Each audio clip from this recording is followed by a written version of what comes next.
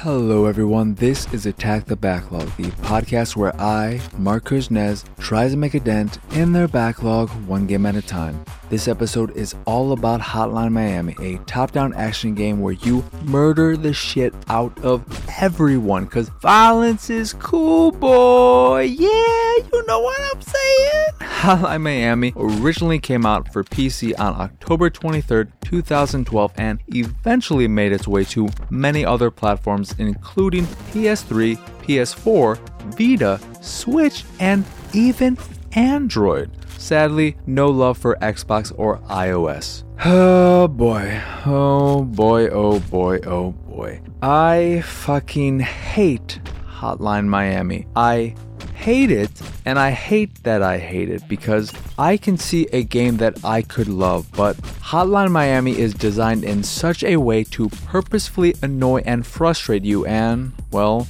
good job. Hotline Miami sure annoyed and frustrated the shit out of me as I made my way through the main campaign in just under 3 hours, debating if I should even bother finishing it more than a few times. I did mess around with the answers bit, which is post-game content meant to give you answers, I guess, but I couldn't be bothered to play all of those levels, which limit you more than the main game, having you play as a new character, the biker, who can't wear masks and can't pick up items, cause why pick up a gun when you have a sweet butcher's knife and a few throwing knives, right? I should point out that I played the game with a controller on PlayStation 4. I did try it out on PC with a mouse and keyboard as well, but I soon realized my problem wasn't with the controls, but with how the game is designed. What frustrated me more than anything was the inability to see everything on the map at one time. You can scroll a smidgen in any direction to see some of what's in store for you, but it still doesn't give you a complete picture of what's going on. This leads to many deaths from off-screen foes who shoot at you with pinpoint accuracy. Speaking of guns,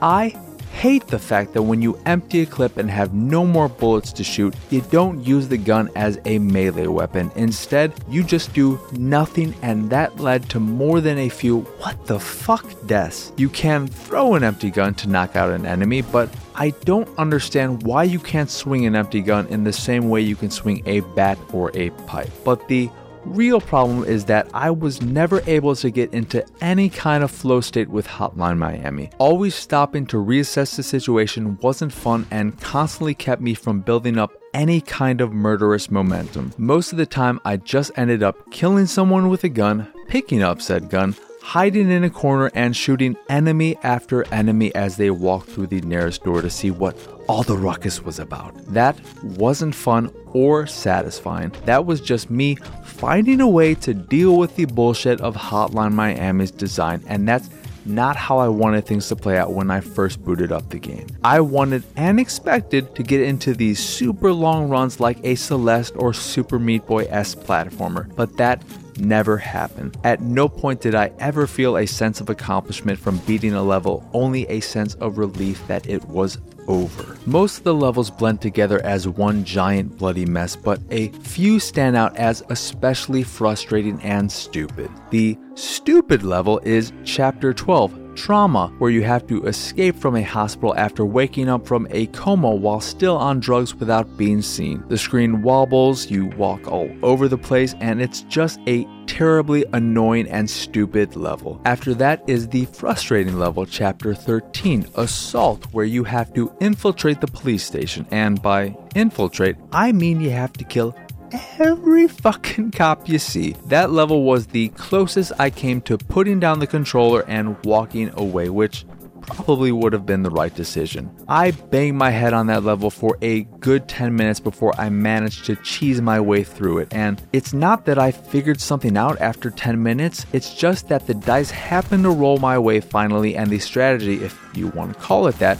finally worked. I don't like feeling this way. I don't like disliking this game, or any game for that matter, this much. But so often I felt like the game was designed to piss me off and screw me over instead of giving me opportunities to feel a great sense of accomplishment, like I just pulled off some amazing feat. And I know there are people out there who think the story is deep and has significant meaning, and I'm not saying it doesn't, but the story never did anything for me. Maybe it's because I was too frustrated to care, but I never asked any questions about what I was doing or why I was doing it. And when I finished a level and had to walk back to my car, walking through the incredibly violent scene I created, I didn't think, oh God, look at what I've done. Instead, I just thought, oh, thank God this shit is over. It's not all bad though. The music is fantastic and I like the look of the game, but none of that matters when I hate playing the game. And it sucks because I think it could have been great with a few small tweaks, but then again, most people love Hotline Miami, so I'm clearly in the minority in my criticism. And on that topic, let's remember, these are my criticisms and that's it. Is Hotline Miami a bad game? Who's to say? Not me, but I can say Hotline Miami is a bad game to me, and no one is more bummed about that than me. What started off as excitement quickly turned into frustration and ended up as disappointment with just a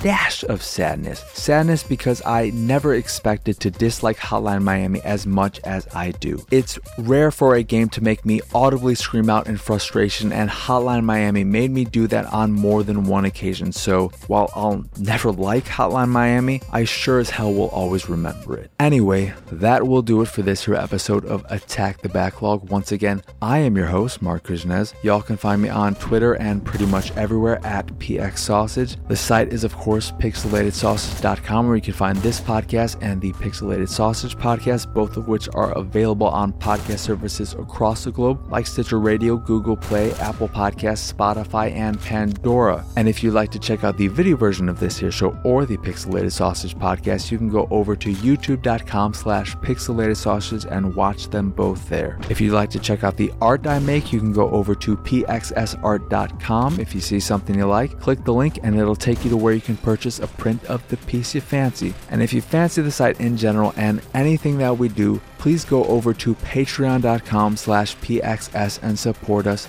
that way. As always, thank you for watching or listening. I hope you enjoyed this here episode, and I hope you have a wonderful, wonderful rest of your day.